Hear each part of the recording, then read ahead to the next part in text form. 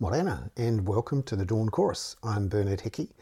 This is my daily podcast that goes out every morning with my email newsletter, the Dawn Chorus, on my Substack called La Kaka, in which I take a look at one particular piece of news that I think is important to look at in our political economy, through the lens of focusing on housing affordability, climate change and child poverty. Today I want to have a look at the speed with which we are reducing emissions, and in particular our agricultural emissions. We obviously have the Carbon Zero Act, which is aiming to reduce our emissions by 2050 to net zero. And we have a bunch of forecasts and plans to do that, but most of the action, if you like, is in the second half of this period until 2050. And that's in particular the case with agriculture, which is not in the emissions trading scheme yet, is due to go in within a couple of years, but it's not clear exactly how it will go in. The big hope with agriculture is that new technology is found to reduce methane emissions, and the use of particular types of seaweed, various farming techniques, some technology are being looked at, and quite a lot of money is being spent, including public money, on research and development to achieve these aims. However, also, we are seeing significant work, if you like, in emissions reduction punted into the last decade of the 2020 to 2050 period.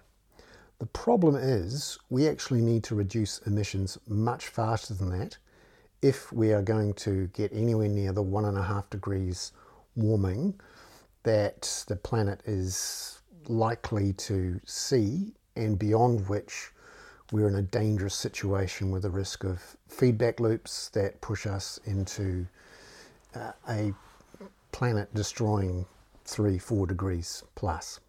And the sorts of evidence that we're seeing in the last few years shows that, if anything, the planet is warming faster than we expected, and therefore the action is needed faster than we expected.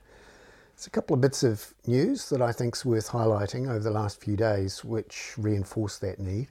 In particular, the studies that came out on Friday, which confirm that the Arctic is warming 4 times faster than the rest of the planet. Up until recent months, the assumption from the evidence around was that the Arctic was warming 2 times faster than the rest of the planet.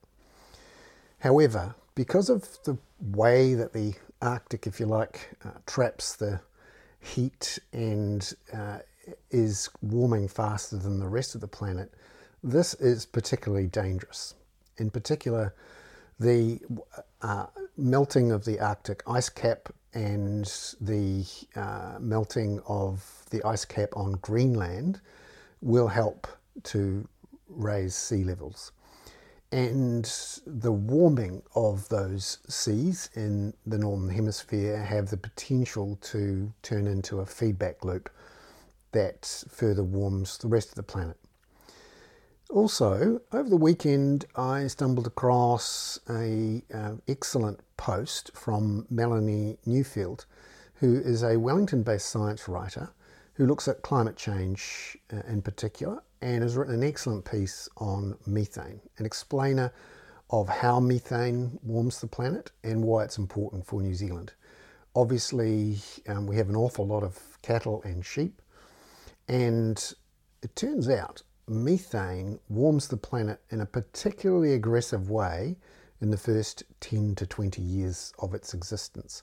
Unlike carbon dioxide, which remains in the atmosphere forever, methane is in the atmosphere and warms the planet faster than carbon dioxide in its first 10 to 20 years, and then combines with ozone to become not so dangerous.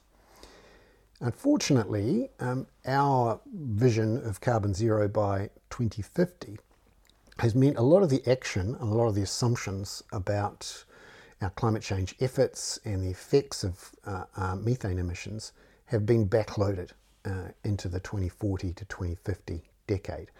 And you can see that reflected in the fact that farming is not part of the emissions trading scheme, and that a lot of our efforts are focused on research and development to find new ways to reduce methane emissions rather than actually just reducing methane emissions by reducing cow numbers. And in particular, you're seeing other countries taking more aggressive immediate action to reduce the methane emissions from cows. The Netherlands, for example, is looking to halve its cow herd within the coming few years, which is causing all sorts of political grief over there, but is a sign of more aggressive action by some. Also stumbled across a piece of news out of the FT, which there's a link to in the email newsletter, about the growing push by the United Nations Race to Zero organisation to push the various financial groups that are also committing to net zero to be more aggressive about their reductions, and in particular to stop any support for coal investment. Now, the Glasgow financial group of pension funds and other investors that controls trillions of dollars of investment have been not as aggressive on reducing emissions. And the latest clash point is with the United Nations saying there should be a complete ban on coal investments. And that'll be something I have a look at in the next few weeks to see whether our NZ Super Fund and the ACC are being quite as aggressive as the UN would like on reducing their investments in fossil fuels completely.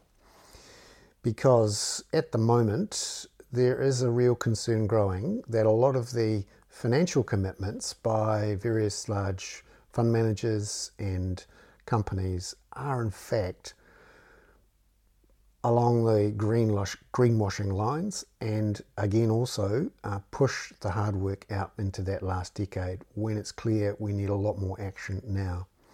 I'm going to focus in the next few months on what a more immediate climate change set of actions would be in Aotearoa, New Zealand, particularly around transport, but also around agriculture. And I welcome suggestions on lines of inquiry and information that could help me look further into this from paid subscribers to the Kaka who support the work I'm doing. Ka kite anō.